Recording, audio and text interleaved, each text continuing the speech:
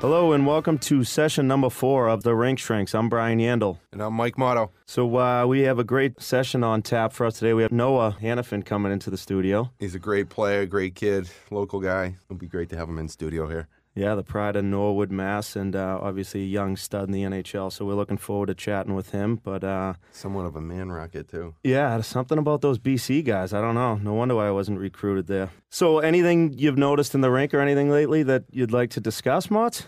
So we've been back at the ranks. My daughter's playing on a couple teams. My other daughter's playing, coaching my son. So just being a fan in the stands and seeing kids coming in and out of the rink and into the locker room. There's a few things that I'd like to bring up. And parents carrying bags. Oh. Carrying a hockey bag is part of the culture and part of the process of being a hockey player. Every time I see it, it kind of goes up me sideways. It's like I want to pat the dad or the mom on the back and say, great game. Like you worked hard out there, and you definitely have age appropriate. Obviously, I feel that it's important for the kids to take responsibilities of their equipment and their stuff to a sense of pride. Carrying your bag in, you get dressed, you carry it out after a good workout on practice or a game. And that's just one little thing that my parents would have never carried my bag. My brother, my sisters would never carry my bag. So it's one of those things. I mean, I get it when the kid's like 4 or 5, but once you start playing and you're on a team and stuff, you got to be able to carry your own bag. What about the wheel bag? Unacceptable. Oh, no, it's thank you. Even luggage with wheels. I do have one of those. Yeah, the airport, you get kind of a pass. I know, but it's when it gets to the hockey side of things, you see the kids dragging them down the stairs. It's just like a sloppy look. Carry your bag, pick it up, and have some pride. Talk about a double no-no. The wheel bag with the stick stuffed into the side. Like there's like a holder on it. Like a golf bag? Like part of playing hockey is you carry your bag, you get your sticks under your armpit, and walk into the rink with some pride. Yeah.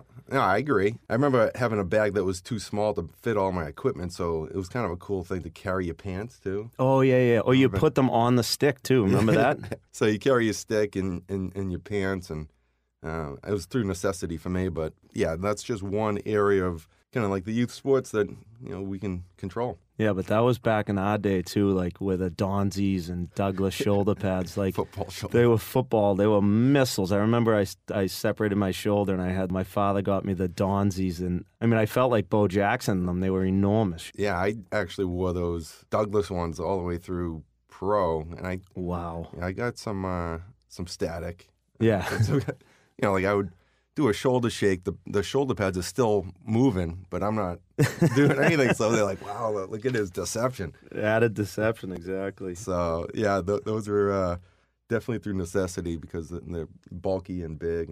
But now, with all the rule changes, I had to change because of the soft shoulder Yeah, caps. you got to have like a soft cap on there now. And then as far as other things that, I'm just thinking, shirts on hangers, or I understand having respect for the jersey and, playing at the highest level.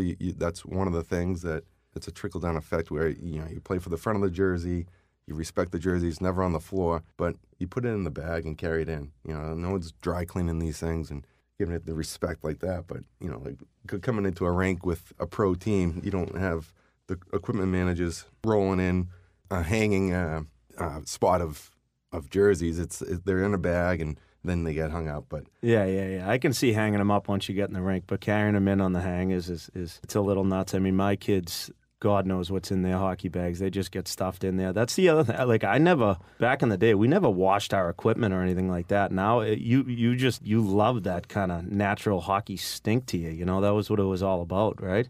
Now people are walking in it's right up fresh out of the cleaners. Yeah, so sometimes it may have built up your immune system because of all the things living on your equipment. But as you get older, like were you ever at this phase where your girlfriend was wearing your jersey? If you had a home game, they were wearing your jersey for the dock if you were wearing white? No, not a chance. That's a real no-no. Yeah. Be proud and do whatever it takes to kind of... No Tigers tattoos on the wife's face or the girlfriend's face at the time? No, not a chance.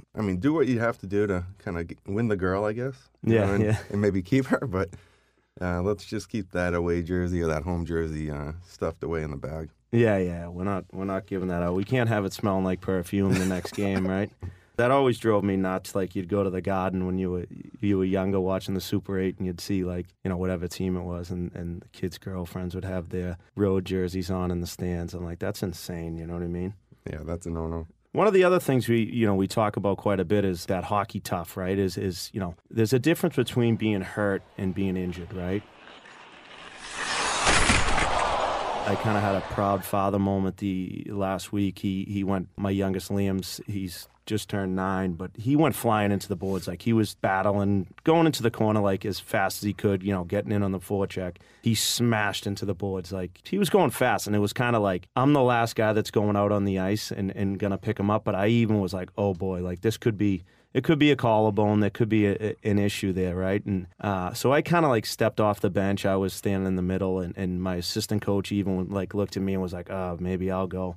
He popped up, luckily, and skated to the bench. And I looked at him. I'm like, "Hey, good job getting up. I know that was hurt." And he looked at me. He's like, "Well, Dad, I know you weren't coming out to get me. You always complain if guys lie down and this and that." And that's one thing. It drives me insane as a coach. If you're really hurt and you're really injured, I get it. You got a broken bone, you got a broken limb. We get that. But the lying down on the ice when you're out the next shift drives me completely bananas. I would say it's just more your feelings being hurt.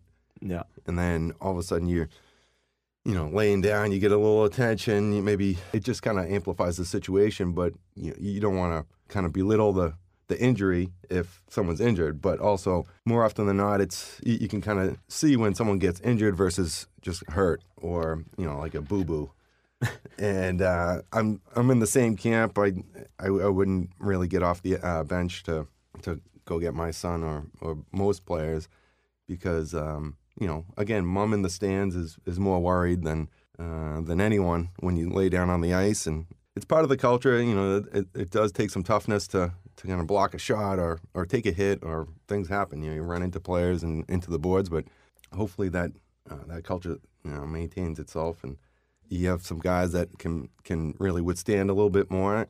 For example, like Greg Campbell when he blocked shot. Oh my God, that was insane. Yeah, I was at that game. It was pretty impressive. Broken leg and still out there trying to block a shot and then skated to the bench. So definitely an extreme of that situation, but if you're not injured, then hop up and try. If you can't play the next shift, or you're going to be done for the rest of the period, we get it as coaches. Like, you're hurt, you're injured, you can't play. If you think you're going to be able to pop back out there the next shift, then suck it up a little bit and at least get back to the bench. Because, like I said, and you made a good point, and my wife says it all the time. Like, if you're really hurt, like, I'm nervous, and she's sitting there watching, like, she thinks that there's a major problem. We're going to the hospital, and it's more nerve-wracking for the parents than anything else. So suck it up, be hockey tough, and get back to the bench and grab a slug of water and get back out there, right? Right. Yeah, as far as parents in the stands and stuff like that, that's this weekend kind of observing a parent from the other team. It was a U10 game, girls.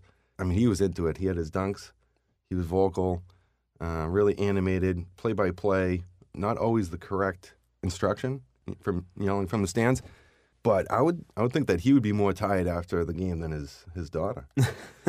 I say that because my brother Rob, when I was playing at BC, they would always go to the games, and he refused to sit next to my mom because she was really tense and elbowing and nervous. Really into the game. So he ended up sitting a little ways away. But we get it, parents. You're really into the game, and you want your son or daughter to do the best. But just definitely keep things in check sometimes and keep that emotion level on an even keel. Yeah, and we talk about it all the time, but even, I observed it in, these last couple of weeks, but the parents giving the referees and talking to them about, oh, that should have been this call, and it's like, let the refs do their job, let the coaches coach, and just sit there and be a parent. Get your medium regular with your fresh dungarees on, and you're all set. Just sit there and relax and hang out and watch the game, have a good time. Yeah, I say to the coaches as well, and it's easy to kind of observe, but when you're in it, it definitely gets emotional, especially with the older girls. It just seems there's a lot of emotion to begin with, and then when boys are checking, also there's a lot of testosterone running around and whatnot. But if the coach can stay in control and not amplify that emotion, it's a great tool to have as a coach. just trying to keep that even keel, not too high, not too low, wanting to encourage that emotion and channel it in a positive way, but not letting it get out of control, such as like the refs, a bad call, someone takes a liberty on someone, doesn't get a call, whatever it is. If you can, as a coach, kind of maintain that level of calmness and lead by example, and usually it's a trickle-down effect to the players. Yeah, the players and the parents. I think if you're the coach that's up on the bench screaming like a lunatic, I think the parents almost feel like, oh, we can do it as well. And it's like you said, the trickle-down effect. The kids start arguing calls, and the kids start saying, oh, that was offsides. It's like, relax, you're 10 years old. Control what you can control and just play the game. Referees are going to make mistakes. They're gonna miss an offsides call. They're going to miss a hooking penalty. They're going to miss goals. That's just part of the game. There's no video replay here. If you can not get caught up in the emotional aspect of it and get too high or too low and just stay even keeled, then things will work out just fine. A big part of the game, controlling the emotion and momentum, and positive and negative. So I always say the shift after a goal, whether it be goal for or goal against, is the most important shift. So when you're going over the bench, you want to maintain that momentum. So you want to try and put the puck in the offensive zone and kind of keep them on your heels. If you get scored against, you want to be a leader and take it upon yourself to make a smart decision and stop their momentum. So you can really coach that up from behind the bench as well. Changing subjects, I had an interesting morning, just if we want to get on it, completely on-hockey related, but I'm sure a lot of people, a lot of the listeners out there know during this quarantine and all that stuff, we were one of the families that we got a dog, which has been a complete adventure for us, having a puppy. We adopted her, and it's been the fellow female in the house for my wife, but she's been good. But I was driving my oldest to school this morning, and I'm like, oh, I'll take the dog for a ride, you know what I mean? It'll be fun, get her out of the house a little bit. And I look in the back seat, and she's going bananas, just up and down. She's a bundle of energy, and I look in the back seat as we're pulling into school, and the dog's got a half a turd hanging out of its butt. And I'm like, oh my God, what is going on? So I pull into a spot. I'm like, get this dog out of there. As I grab the dog, pull it out of the car. I'm just trying not to spill that little nugget, you know what I mean? And ends up going to the bathroom. My oldest looks at me. He's obviously probably embarrassed. He can't stand the dog anyways. And my other two love it. But he's like, all right, Dad, see you later. The dog goes to the bathroom. And then now I'm trying to, I don't want to let her go either because it's a puppy. She's like 7 months old. And she, obviously has no idea where she is. So I'm holding the leash. I'm trying to find a poop bag in the center console. I pull one out. Next thing you know, I'm stepping in. I stepped in the poop. A complete disaster. Any of you families out there that got the old quarantine puppy like myself, God bless you, man. It's not easy. I think I would rather be changing diapers again. Yeah, nothing like adding a little more responsibility during these tough times. Really is. It's awesome. My wife's back to work full time. My kids, for the most part, are back to school full time. So that's been it's been great. It's a great decision, great family decision for the Yandles. Well, good luck with that. We have Noah Hanifin coming into the studio here, which is going to be an awesome conversation. Absolute stud of a player. Obviously played locally here in Massachusetts growing up, played for St. Sebastian's, the U.S. National Development Team. So we are psyched to be welcoming him into the studio. Yeah, no, he's a great player. Watched him at BC and obviously after playing for Carolina and Calgary. So excited to have him on, and we're looking forward to it. So once again, Motts, we'd like to thank our sponsor, Integral Hockey Boston. I was able to try that twig that they gave me, and how'd it go? Really good. I liked it a lot. The one that I have is fused in the shaft, and I was taking some one-timers, and I did a bunch of shooting drills actually the other night at practice, and it was really good. I liked it a lot. Curve was good, and I didn't get to choose that, but it was a nice little curve on it, but I didn't notice any different. For parents to save a couple bucks if your new stick breaks, I think that's a huge cost savings. And if you're a men's leaguer and you break a stick, say you go out and you spend $200 on it and the stick didn't make you better anyways, and that one breaks, odds are the next one isn't going to make you any better either. So just pay to get the thing fixed. A few bucks, you save a ton of money, and it's definitely a great option to have. Yeah, a great alternative for parents, for their kids to repair a stick, and there's a lifetime warranty on where they fuse the brake. I tried both the blade and the shaft, and there's no effect on the kick point, and the strength of the blade was really great. So Integral Hockey, you can find them at integralhockeyboston.com to save some money. Keep that stick in play. Don't throw it away. Keep it in play. Obviously, you can reach out to our good friend Joe Bartel at jbartel@integralhockey.com. Joe's a great guy, and he'll work with you. And so far, so good. I really like it. I've been using it a lot. I played in a Hack Men's League game the other day, and a couple apples. I think I had 2 G's too, but I'm more of a disher. Who's counting? Located in Quincy and serving Boston, Metro, South Shore, and Cape Cod, integralhockeyboston.com. Make sure you go to the website integralhockeyboston.com and put in the discount code SHRINKS for 10% off. All right, we are pleased to welcome our next guest, Noah Hanifin, the pride of Norwood, Massachusetts. He has appeared in 389 NHL games with the Carolina Hurricanes and Calgary Flames. He's only 23 years old, a complete stallion of a human being. Welcome to the Rink Shrinks Hockey Podcast, Noah Hanifin. Yeah, thanks for having me on, guys. Appreciate it. I can go back a little bit, but my first impression of Noah, I was kind of running like a summer league team, like we used to do the Thursday night league back in the day. It was down in Foxborough, and I think it was Neil Shea called me. He's like, I got a couple young guys that can play. And he was like 14, 15 years old. And I'm like, this is like college and pro guys. He's like, no, trust me, he can do it. Noah came in and started playing. We had guys like Charlie Coyle, Chris Wagner. My brother was there, and college and pro guys already. And he jumped on the ice and just started buzzing around. I'm like, oh my God, this kid is something special. So he might have a future. Yeah, he might have a future here, yeah. I remember those days. Yeah, I remember your dad was actually on the bench coaching, and those are some good times for sure. When did you fall in love with the game, I guess is the real question. Yeah, so, for me, I was the first in my family to play hockey. My dad never played. I had, no cousins or siblings that had played, and, I just remember one day my dad, just took me to a pond to start skating when I was, probably six years old, and right from the start, I loved it. My dad always just saw me in the driveway as a kid stick handling, and I'd be in my kitchen when I was like 5 years old playing mini sticks all the time. So I think my parents kind of had an idea when I was young that I was, I loved the game and I wanted to play, and so my dad kind of signed me up, just playing town hockey at first, and I think when I was like 7 or 8, I started playing for the South Shore Kings with Neil Shea was our coach, and that's kind of where it all started for me.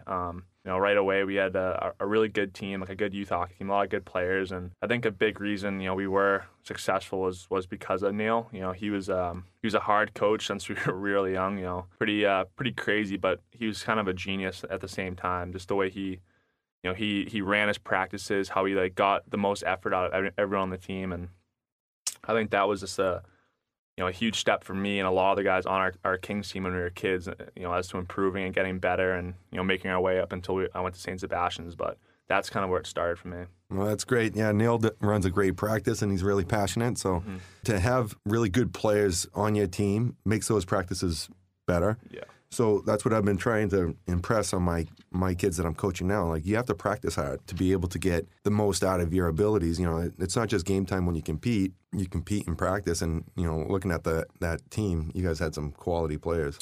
Yeah, no, we did, and like you said, I mean, practice is the most important in my opinion, especially for young kids. I think that was the one thing Neil really focused on, was making sure everyone was working hard in practice. You may not be the most skilled guy on the team, or you could be the most skilled guy on the team, but he was on you either way. If you weren't practicing hard and you weren't showing effort, he would let you know. And my dad, I was obviously really close with him growing up, hockey wise, and that was really the only time he ever got on me hard, was if I wasn't practicing hard and I was goofing around or something. He'd let me know. You gotta, if you're gonna put the work in, you gotta do it. You gotta do it hard, and that's the only way it's gonna pay off, pretty much. So I think that was something I learned at a young age, just through Neil, through my dad, and through all my teammates. Pushing each other and competing.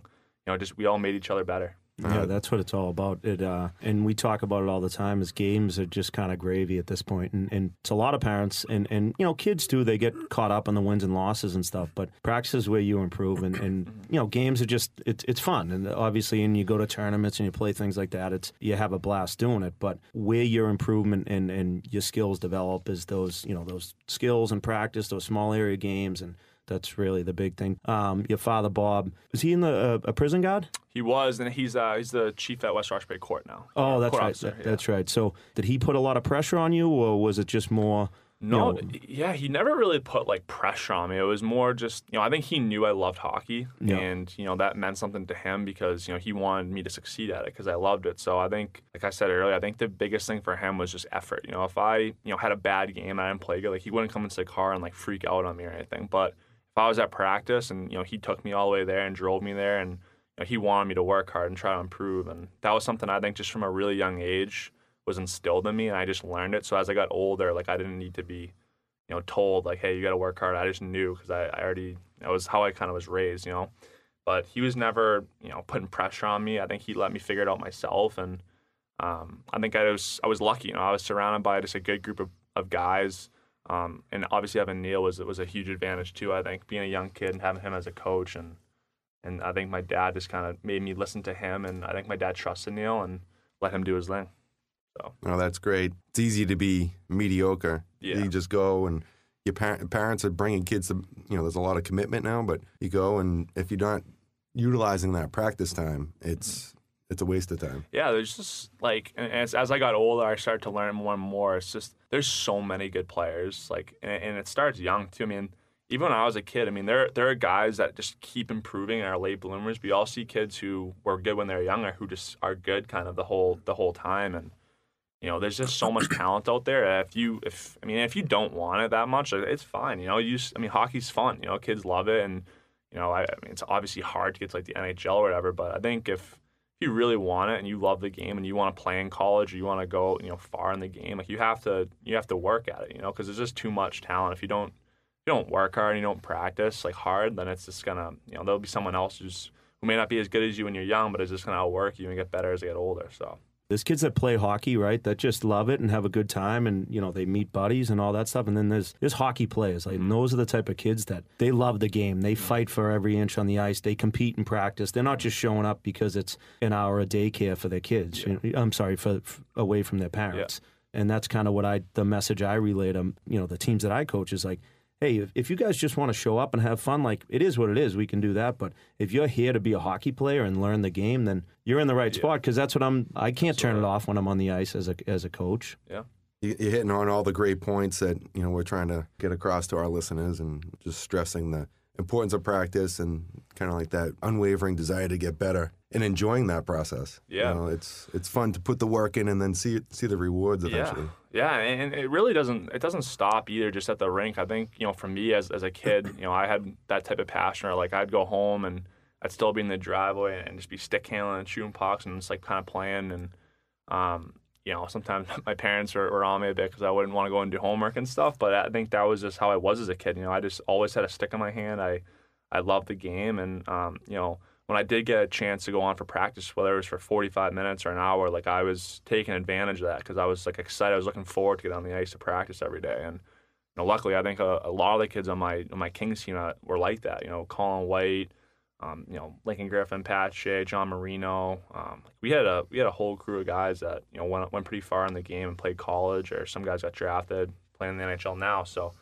It's funny how you look back when you're 10 years old, but it does translate and it goes quick, so you got to take advantage of it. Were there any players that you looked up to and kind of modeled your game after? I just watched a ton of hockey as a kid. I mean, I actually would say when I was young, I actually probably watched more college hockey than like going to like Bruins games and stuff. So it's funny that people like ask me like, who was your favorite player in the NHL? Like, but I really I didn't go to like a ton of Bruins games as a kid. I was always going to like BC games, BU games. So that's kind of where I looked up to a lot of like college players as a kid. And I think as I got older, like going into high school, into the U.S. program is when I started studying like NHL players a little bit more and watching the way they play and what I got to work on.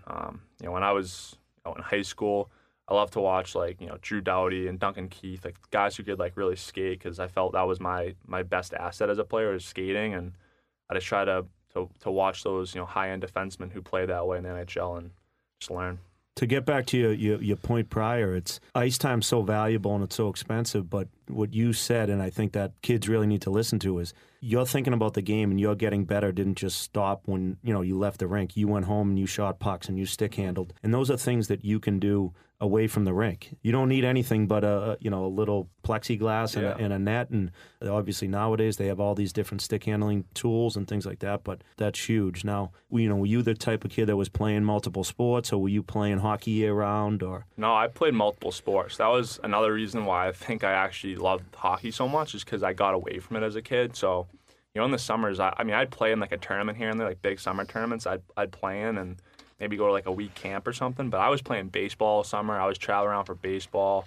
I played some football when I was younger in the fall, soccer. Like I played a ton of different sports, and I think just having that ability to play different sports and see yourself as an athlete in different ways made me love hockey even more, because I was always just excited for hockey season to come. And I think sometimes if you overdo it, especially at a young age, and you just keep playing like so much, a kid may get a little burnt out, and I don't think that's good. I think, as a young kid, you obviously in the summer you want to be stick handling, you want to be shooting pucks, you want to be working on your game, but it's still good just to develop your overall athleticism and play other sports and meet new kids. Like I think that's I hate to see like, so many kids I feel like nowadays are just getting into one sport and like they're just like hammering away at that one sport. And I'm like, well, I feel from me and my age and a lot of the players that I played with growing up, they always played multiple sports. And I know Keith played a bunch of sports. Like, I just feel like it's a very valuable thing to do as when you're a young kid.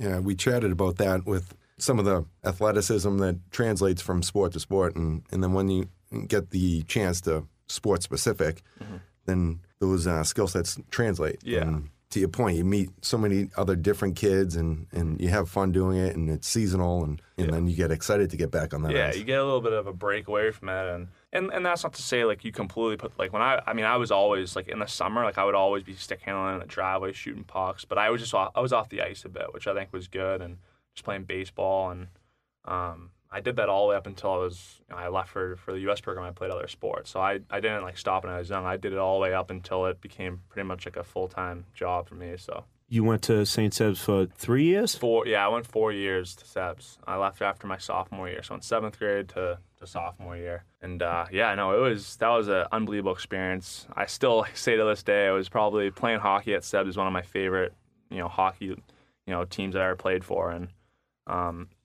my cousin, who was a little bit older than me, who I was real close with, he went to Seb's, so I grew up going to Seb's hockey games and going to his football games, and I was just always around the school. So since I was a young kid, I always kind of wanted to go to St. Sebastian's, and fortunately I got in there, and it was just an unbelievable experience for me. Some of my best friends to this day are all from Seb's that I still hang out with all the time. So just a great community, and obviously the hockey team there, like we didn't win any championships or anything, but we still had a lot of good players. We had Danny O'Regan, who was a stud. Desberg, when I was in the 8th grade, he was the captain. He went on to play at Harvard. We had a lot of good guys that played Division I, and it was just it was a good experience. And that was the first time I started playing with older kids, which was a big change for me because I was always playing my own age. And then I went to Seb's and I was playing with kids who were 18 and a lot older than me, so it was kind of a different game for me. But you start to learn, like, here's what I can get away with, and here's what I can't. I can't make that extra stick handle with the puck, that last guy back toe drag. Yeah. I see. That was my first time. I started to mature as a player. Fortunately, Sean McCann, who was the head coach at Seb's, he allowed me to play as an 8th grader, which is, I was pretty young. I was 13, 14, playing, against 18-year-olds, and it was tough. But I think that was an age where I started to develop a lot, because when I went back to my own age, in the summer when I was in the 8th grade and stuff, I felt like I was so used to playing against kids who were way older and bigger and stronger. It helped me a lot. Was Grazy there? Did he help out at all? Grazy, he started helping out there right after I left, so okay. I just missed him. But I see him quite a bit. He's the best. We're gonna have him on at some point, but he's Mike Greer. For those of you guys that don't know what we're talking about, obviously was a veteran in the NHL and one of the best people you ever meet in the game. As far as St. Sebastian's, you're talking about your great experiences there. Was it a tough decision to decide to go to the National Development Program? Yeah, it was extremely tough.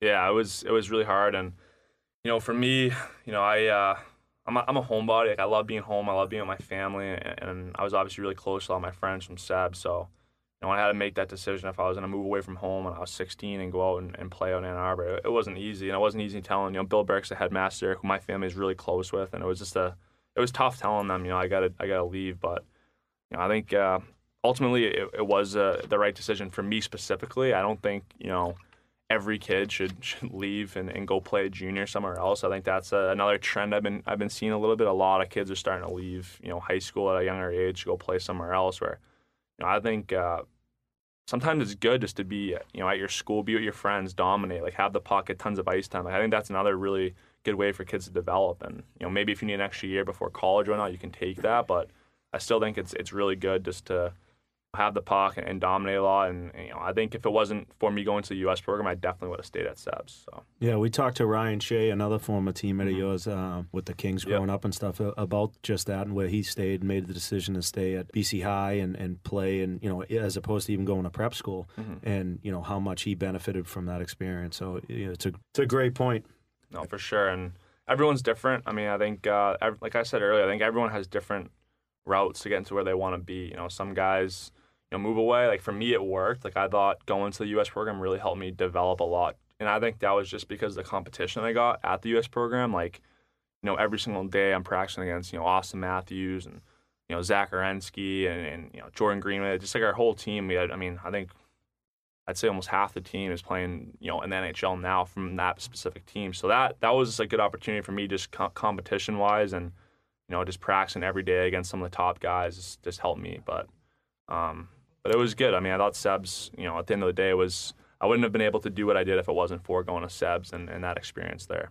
And Coach Granato was there at the time? Yeah, Don Granato was there, he was unbelievable coach. He was great for me, and he was the first coach that really introduced me to film, and kind of like after practice I'd go up and watch. He'd just have clips of like Drew Doughty and Duncan Keith, and there's some guys that I like to watch, and we'd all go up and watch a little bit. So he was smart. He was a different type of coach, but he was great at helping kids at our age develop, especially.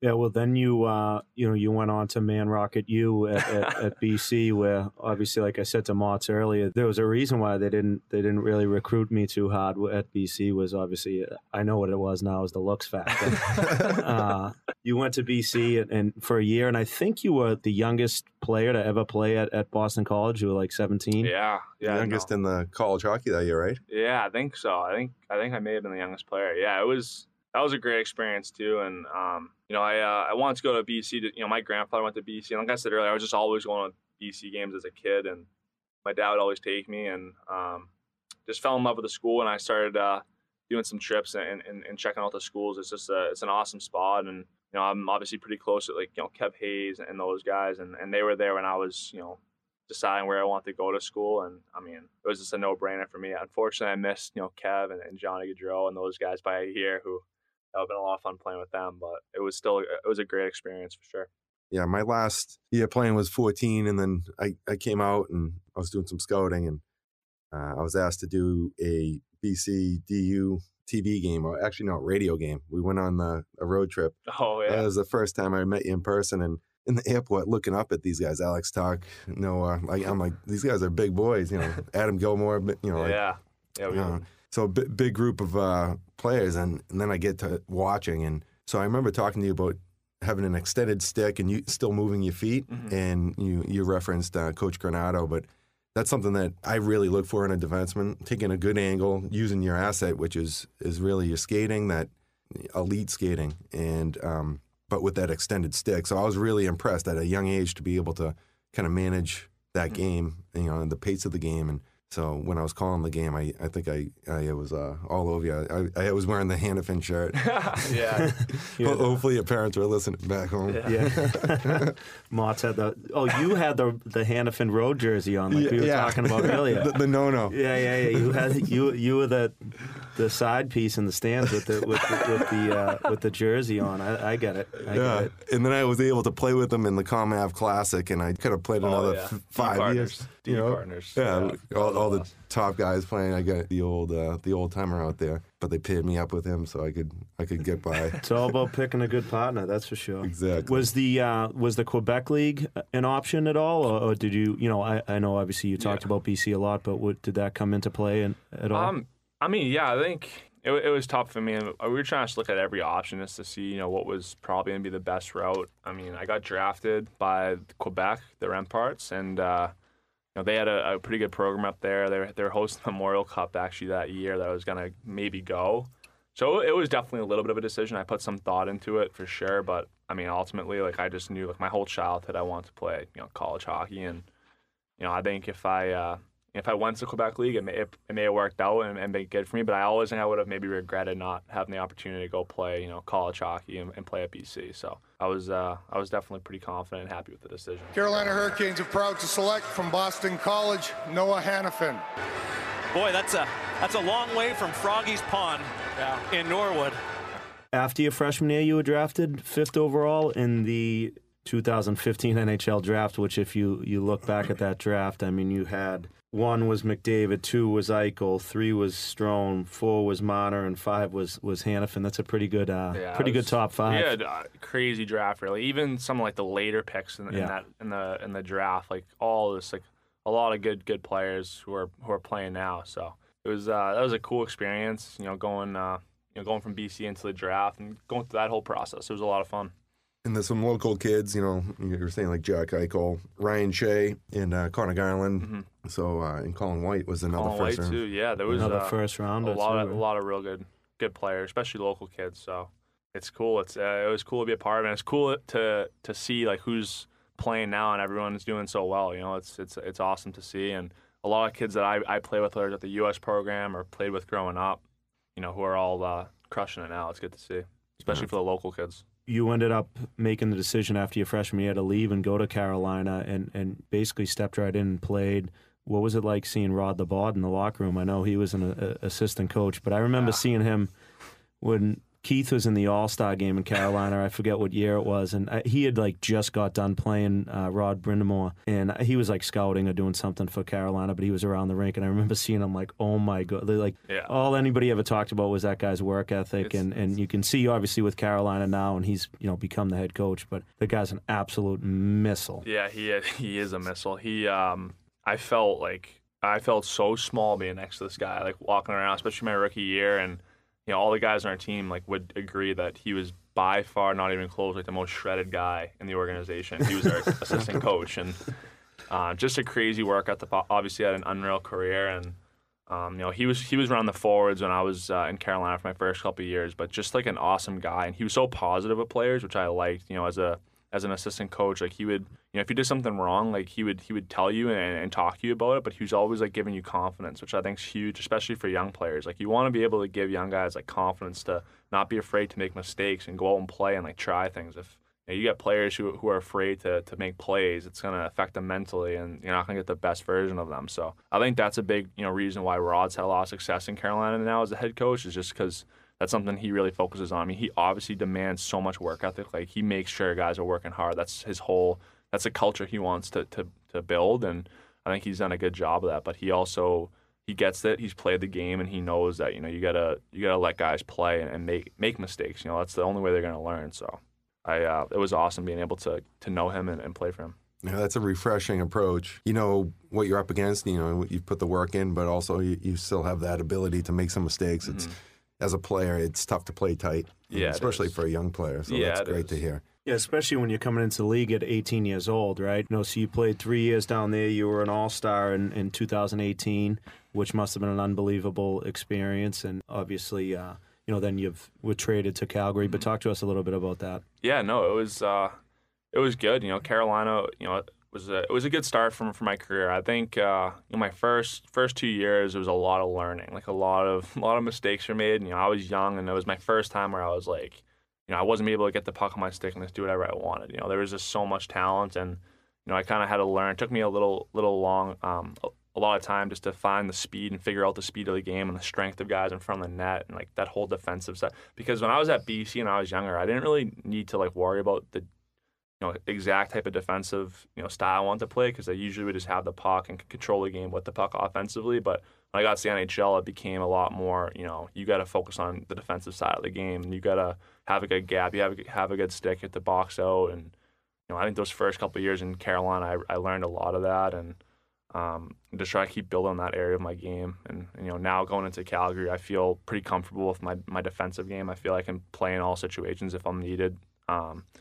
Yeah, it's been a longer process of developing, I think, for me in the NHL. I feel I've gotten better in different areas every year, but Going into my 6th year now, I'm 23. I feel that now I'm in a good spot where I know who I am as a player, and I can start to build off that. Yeah, it must have been, obviously playing in not as crazy of a hockey market, even though obviously Carolina's done well recently, but the pressure of being able to walk around and all that type of stuff, whereas I'm sure now up in Calgary, you can't walk down the street without people knowing who you are. Yeah, pretty different for sure. Carolina, I think for a young guy was a good place for me to start, and just, in Canada, it's a different animal. It's that's like their life up there. They live by the Calgary Flames in Calgary, so you got to perform, you got to play well, you got to play hard because the fans and the people expect that out of you. And not that people in Carolina don't, it's just a little bit of a different. Canada is different than all other organizations in my opinion. Playing up in Canada is different, and I think Carolina helped me get to that point where I was starting to figure out my game and I got comfortable in who I was as a player. And then when I went to Calgary, we had a really, really good team my first year there, last year, and we had a tough bounce in the playoffs, but it's just a good organization, good players, and it's been an awesome time being able to experience playing in Canada. Yeah, and they know their hockey up there too, so they can kind of back it up as opposed to other places, especially in the U.S. They might not know it as well. So yeah, for sure. Yeah, March, you had a cup of coffee up in Calgary too, right? How long were you up there? I was up there for about a month. Played 4 games. Yeah, it was pretty. It was, cup of Tim Hortons. Yeah, Tim Hortons was it. Yeah, but it was a great environment. I played in the Battle of Alberta, Edmonton, Calgary, and it was pretty cool. I was with Drury and Aginla and those guys. It was a lot of fun playing for a Canadian city, like you said. To your point, though, you mentioned it a couple times, being a good self-evaluator and kind of understanding your game will allow you to take another step and kind of be valuable in any situation. So if you're working on your D-zone game and your defensive play, you understand that. Obviously you have some offensive abilities as well, and so you can be a valuable top 4 defenseman. I think that's very important to be a good self-evaluator for the kids. Understand your weaknesses, work on your weaknesses, but also play to your strengths. Yeah, no, for sure. You got to be honest with yourself, and you got to know, who you are as a player. And I think especially just, for younger kids too, like, you want to be looking for what you need to work on all the time. Like if you don't want to just, if you had a couple goals in a game, but you're not playing, that you're playing bad in certain areas, you want to find what that is and you want to work on that and keep getting better at it. And I feel like that for me, that's kind of like the approach I've taken my whole life, is just trying to each summer or each season, just trying to find something I can get better at and keep working on. And I still try to do that to this day, and it's the only way you'll get better. I coach a couple younger teams, obviously, so I'm just picturing you compared to some of my guys who, I have some kids like defensemen that can take the puck and really like lug the mill, right, and go end to end and this and that, and it's try teaching them like, hey, yeah, great goal, but you had 3 open guys, and once you get to that next level, whether, and even now at this point, whether it's squirts, peewees, every year you climb the ladder, that play's not going to be there. You're not going to be able to go end to end. Yeah. No, absolutely, and I was the same way when I was a kid. Like I used to do the same thing, like pick up the puck and just try to go end to end all the time, and you just learn, you start to figure it out, because eventually, you're gonna, like you said, you're gonna come to a point where you're just not able to do that, and you're gonna have to find other guys. And I think just at a young age, you can see it too. Like I remember, like this kid Jeremy Bracco. He was like one of the best. He was like when we were like 10 years old, like he was the best player like in the world, like unbelievable. And he's still like he plays in the AHL, but he still like lights it up, like unbelievable power player. But he was always like dishing the puck at such a young age. Like he was always just feeding guys and like can move the puck so well at a young age. And he may not score like 5 goals, but you could always see the way he was moving the puck. And remember Neil Shea being like, he's gonna be a good player. Like he's gonna play a pro for sure someday. And he did. Even though he was like a really small guy, it's just you can see like the kids who can move the puck and pass and use each other at a young age. Like you can tell they have hockey sense. And that's something that, you could have a kid who goes out and score a hat trick every game, but if he doesn't have like that hockey sense where he's like seeing the ice and moving it, like, it's going to get tough eventually, because you're going to run into higher competition where you need to use hockey sense. So right, you want to be a player that makes the guys around you better. Exactly, 100%. Any bean pots when you were at BC? Talk to us about that. We played at one bean pot. We lost in the final. We lost in, I think, double or triple overtime. The game ended at like 2 o'clock in the morning. I remember that. It was a bummer, but yeah. Mott's didn't win any either. Really? No. Yeah. 4 years too. Yeah, jeez. Sucks. Yeah, and then BC, I think I could be wrong, but they were on an absolute streak too before I got there. So maybe I brought the bad luck, because Hayes, all those guys won a bunch. So Yeah, for me, they got rid of the dead weight and started winning championships. Yeah, exactly. Talk to us about, playing in Calgary now, and you got guys like Monahan, Kachuk, and obviously Mark Giordano, and it's Johnny Hockey. Johnny Hockey, Johnny Cheese. Ham and Cheese. But those type of players now, and it must be a pretty fun group to be around. It's an unreal crew. I mean, it's been a blast for me being able to play there the past few years. Just, Johnny, Makachuk, Sam Bennett, like guys who are my age who I spent so much time with, who are all like great dudes, and then I also got some like real good leadership and seeing guys like Gio, like he really helped me a lot, because when I was in Carolina we had such a young team. I had some older guys on the team that I could definitely look up to, but I think Gio, just for me as a defenseman, like he was the type of player I want to emulate my game after, and just he won the Norris my first year in Calgary, and just able to watch him like that and watch his work ethic, like such a good guy, like hangs out with the players all the time, goes out to dinner with the young guys, but like works so hard. It's a guy who's undrafted.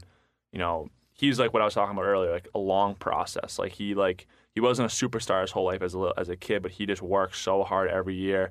Didn't get drafted to junior, didn't get drafted into the NHL, and then at 35 wins a Norris Trophy, and he just kept getting better. He never gave up. He never quit. And just seeing that work ethic every single day and seeing how he handles himself, and if he makes a mistake, like his mental toughness, like he doesn't get down on himself. He just comes back. He's just like a machine the whole game. So for me, like as a young player, like it's been huge for me to watch someone like that, and just be able to, have the privilege to play with him. And you got guys like Luch, who he's pretty cool to play with as well. Just growing up watching him play for the Bruins, like my whole childhood, and now he's like my teammate all of a sudden. He talks about winning the cup and what it takes to win. His presence has been awesome, and just a good group of guys. Makachuk, I mean, he's going to be a superstar for a long time. He brings it all to the game. Tough kid, plays hard, wants to win, super skilled. Fortunately, we get Big Walt that's at a lot of the games, a couple Calgary trips a year, which is a lot of fun to hear from him too. But yeah, just a good group of guys, and it's been a lot of fun, being there for sure. You're a fun team to watch, and that's the as a fan. Mm-hmm. And then you have some guys that you know personally, and you have a rooting interest, so it makes it pretty fun. I played with Luch as well, so it was like he's an intense, funny, great guy. Yeah, he is. He's great teammate. Oh yeah, he's the best. Yeah, we just wanted to thank you for coming in, sharing all your stories, like from youth all the way through, and I think you have had a lot of great points that you made, like that we've been trying to make to the kids, and working on your game and working on your weaknesses and being a good self-evaluator and just loving the game. So we want to thank you for coming in.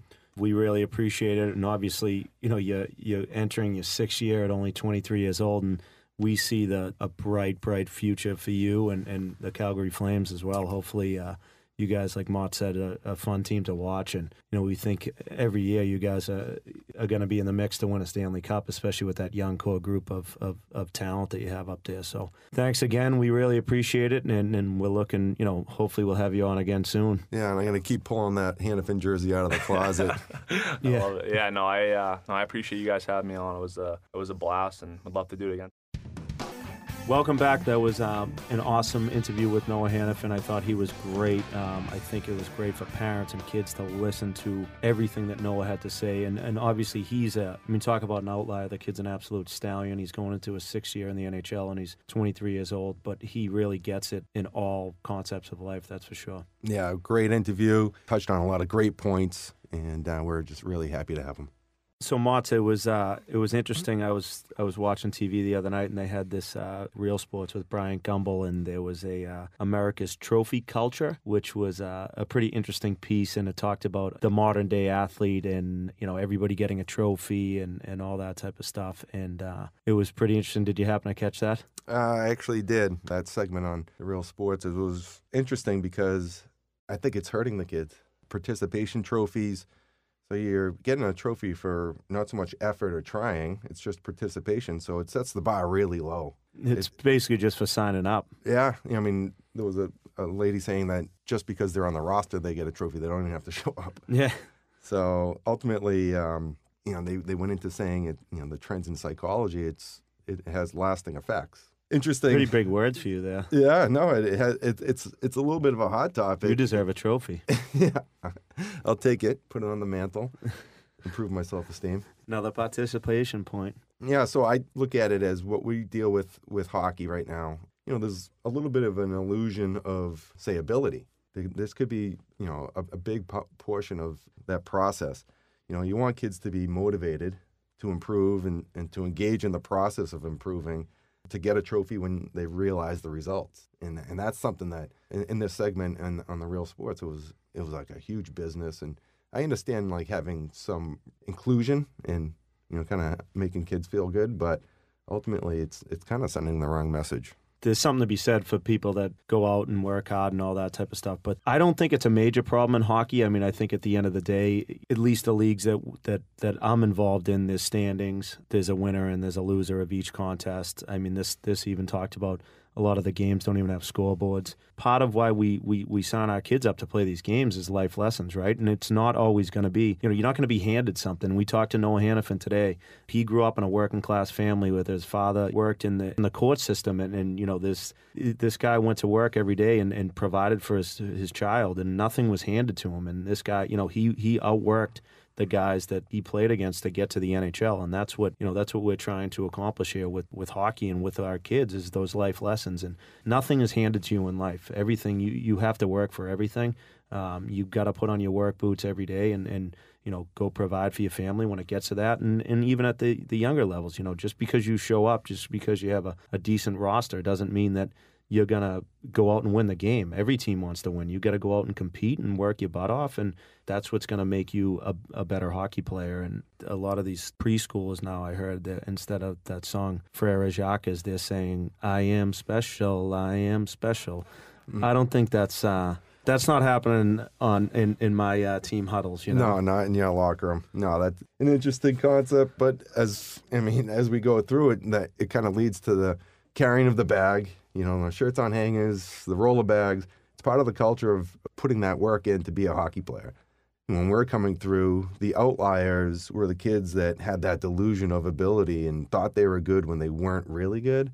Now it seems like it's shifted a bit where without putting the work in, kids think they're pretty sweet. At times, that outlier is the kid that has that burning, unwavering desire to get better, and that's encouraging to see, but there has been a shift. And I believe that you put it all together, it's kind of a big topic, but that trophy culture is kind of an overall negative in my opinion, and participation trophy should be thrown out the window. That's it, get rid of them. I don't know what they're thinking here, but it's not going to help the kids long term, and I couldn't agree with you more. That's got to be scrapped. That segment went on to say about kids getting older and getting into college and having that illusion of being great and getting a B or a C, let's just say, they expected a B because they went to most of their classes. They had some interesting data behind it. Yeah, that was a good point. Some scientific kind of material behind it as well. But, overall, the trophy culture needs to go. So that's just my 2 pennies on that. Exactly that, and jerseys on hanger, and you're all set. But I do think you're special. I just want to let you know. I'll sing you that later. All right, Motts, we got an email here from our buddy up in Canada, Chad, who, it's great to see that we're touching all over the universe here. Nice, dipping into the mailbag. I'll read you this quickly as best as I can with my Cushing Academy and UNH education here. But I am the director of an Adam Division 10 and 11-year-olds. We recently had one of our coaches pull his goalie with 8 to 10 minutes left in the third period when he was up by 8 or 9 goals. The reason he pulled his goalie was to work on his 6-on-5 play in case he needs to pull the goalie come playoff time. When questions about this tactic, unfortunately, he has listed many reasons trying to justify his decision. Obviously, as a director, this guy's probably getting hammered by everybody, right? He doesn't even consider what he did to be in bad taste. Poor sportsmanship and just plain wrong. Very curious as to how you would handle this situation from a Rink Shrinks perspective. Motts, what are your thoughts? Oh, that's an interesting... I've never seen that before. Let's just put it that way at any level. But I think it's way out of line. Number one, you want to try to teach the kids the right things. That's what practice is for, right? You can work on 6-on-5 in practice. And hopefully, I wouldn't even at 10 years old. No, that's nuts. Yeah, no, it's not a appropriate thing to do. Pulling the goaltender to do that, even when you're up big, with the power play, like you put, some of the kids that that usually don't get power play time or whatever. But like everyone should be rolling over the boards at this age, and I just think this guy's just a real buffoon. Sorry. Yeah, real quick, this is what's wrong with youth sports these days. He's looking for the Jack Adams. Yeah, this guy thinks he's Jack Adams. He's probably on the bench with his leather jacket on, hair slicked back. Thinks he's Mike Babcock. I'm sorry, buddy, but you're a loser. Absolutely ridiculous. You should not be even in practice at 10, 11 years old working on 6-on-5. Show him on the board. If it happens, it happens. Like, you pull the goalie and tell 2 guys to go get the puck, 3 outnumber the puck, and that's it. But this was nuts. If I was the director of this program, which, I was a hockey director for almost 10 years. You'd have a word with him? This guy might be getting let go. You don't know. Maybe the director is encouraging it. Well, he was looking for our advice. Oh, he's the director. Yeah, he's the director. Oh, that's all right. Yeah. That's I missed that. Yeah, he's the director. So he's asking our opinion on what he should do with this psychopath. Well, he should sit him down and. Yeah, I don't think this guy's getting it though. This coach isn't getting it. I wish we knew his name. We could call him out, but we don't want that. We don't want to go down that route. But so up by 8 with 8 minutes left, 6-on-5. Pull the goalie, work on the 6-on-5. Hey guys, imagine walking on the bench. Hey, Motts, I got a good idea. I know we're up by a touchdown here, but I think we should work on our 6-on-5 play. I don't think that would be. I would absolutely be floored to even think about that, and number one. And number two, just to even think that he would want to embarrass the team a little bit more. It's just wrong on all levels. So yeah, I mean, this guy, he needs to sit down with the Shrinks, and we should, at this point, we got to up the price point for this guy. We're charging some serious money for this guy. Yeah, it'd be interesting to have him lay down on the couch and really see what's going through that noggin. So, Motts, that wraps our last psycho pull the goalie coach, but I do have another one. This is more of a text exchange, and this is from a Squirt team. It goes like this. Hey, I'm leaving for Placid on the 26th. I assume he's talking about Lake Placid. You have any full ice slots open so I can run a practice with just my team? We need a refresher on the 1-2-2. And then this is the other guy, the guy that sent us the show and said, you should do a walkthrough at the roller rink. That's how my team learned. He said, it's cold out. I moved them like chess pieces on the ice. We did it before, and we got second, knocked off a AA team with it. So this guy, being the rink owner, says, I'll look at the schedule. And then, Psychopath goes, these kids are coddled now. That's why from midgets down to squirts, we have nobody that wants the forecheck. Any thoughts? Forechecking, so what are they, midgets? No, they're squirts. Oh, I don't. What did you, oh. No, they said from squirts down. Midgets down. Oh, so these kids are squirts. Yeah, so ultimately systems come into play as kids get older, right? But if you're going to forecheck, you're going to skate, you're going to want to go get the puck. But that interaction is unbelievable between the like chess pieces and when knocking off AA teams. Yeah, and we got second. Proud. Well, that's a trophy. That's first loser. Yeah, exactly. This guy clearly, again, there's a lot of coaches out there that hopefully start listening to this and we can really educate them, because I think that's what we're trying to do here is parents, players, coaches, as well as, if you're talking about moving kids around like chess pieces and even working the 1-2-2 at the squared age. At the squared age is a little nuts. Why don't we just start with the trap? Yeah, the Jersey trap. Bring back the red line. Exactly. No more 2-line passes. Do have one more. This is from a guy, Josh. First off, big fan of the show. Really enjoying the Rink Shrinks. I'm a 26-year-old non-parent volunteer coach in a small town. This guy's from Manitoba as well. Or not as well, but he's another Canadian. The team consists of 9 skaters and a goalie. We're a peewee team. We regularly bring in a player who played in the Brick tournament in the summer of 2019. In fact, he leads our team in goals, and he's an age group younger. This kid's an alternate. I'm trying to go through the cliff notes here, my highlights. Question to the Rink Shrinks is, we're heading into the playoffs. Obviously, we have this younger player who's kind of a stud. But I think that they're not too happy with, the other parents aren't too happy that this kid comes in and out of the game. He's not a regular player on the team. My question to you guys, the Rink Shrinks, is do I bring him in for the playoffs and try to win this thing, or what do I do? As a non-parent, what are your thoughts? That's a tough one because, there's an opportunity to make your team better with this player, but if you have a full complement of players that have been there and showed up for every practice and every game, I think you ride the horses that you have. By some circumstance that some kid can't make it, then you definitely call the kid up and have him come. But I that's a tough one for me as a non-parent. He's actually in a decent position to make just a stronger decision, I think. This team also, they only have 9 skaters and a goalie, so they're a pretty light bench anyways. I know with the Eastern Hockey Federation that we coach in, alternates, which is basically what this kid is, they're not allowed to play in the playoffs, which kind of makes sense to me. There's some league rules that were put in place where kids can come and play in a certain amount of games and stuff, but they don't allow those alternates to come in and play in the playoffs. So I think it's kind of crazy to be bringing a kid in and out and all that stuff.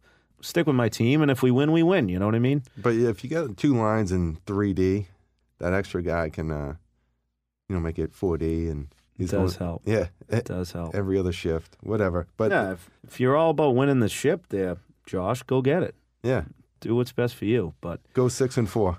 Just be advised, some of the parents might not be too happy about it, which I do. I do get that from a parent perspective. As long as the kid's distributing the puck and not going end to end, lugging the mail and jumping into the glass with no one cheering them on. So as far as alternates, we've seen it before, but good luck either way. Good luck with your decision. Exactly. So that wraps up session number 4 of the Rink Shrinks. We would like to thank Noah Hanifin. He was great. And once again, thank you to our sponsor, Integral Hockey Boston. And make sure you go to the website, integralhockeyboston.com, and put in the discount code SHRINKS for 10% off. Great job by Noah Hanifin, and always a pleasure sitting down and talking hockey with my fellow Rink Shrink.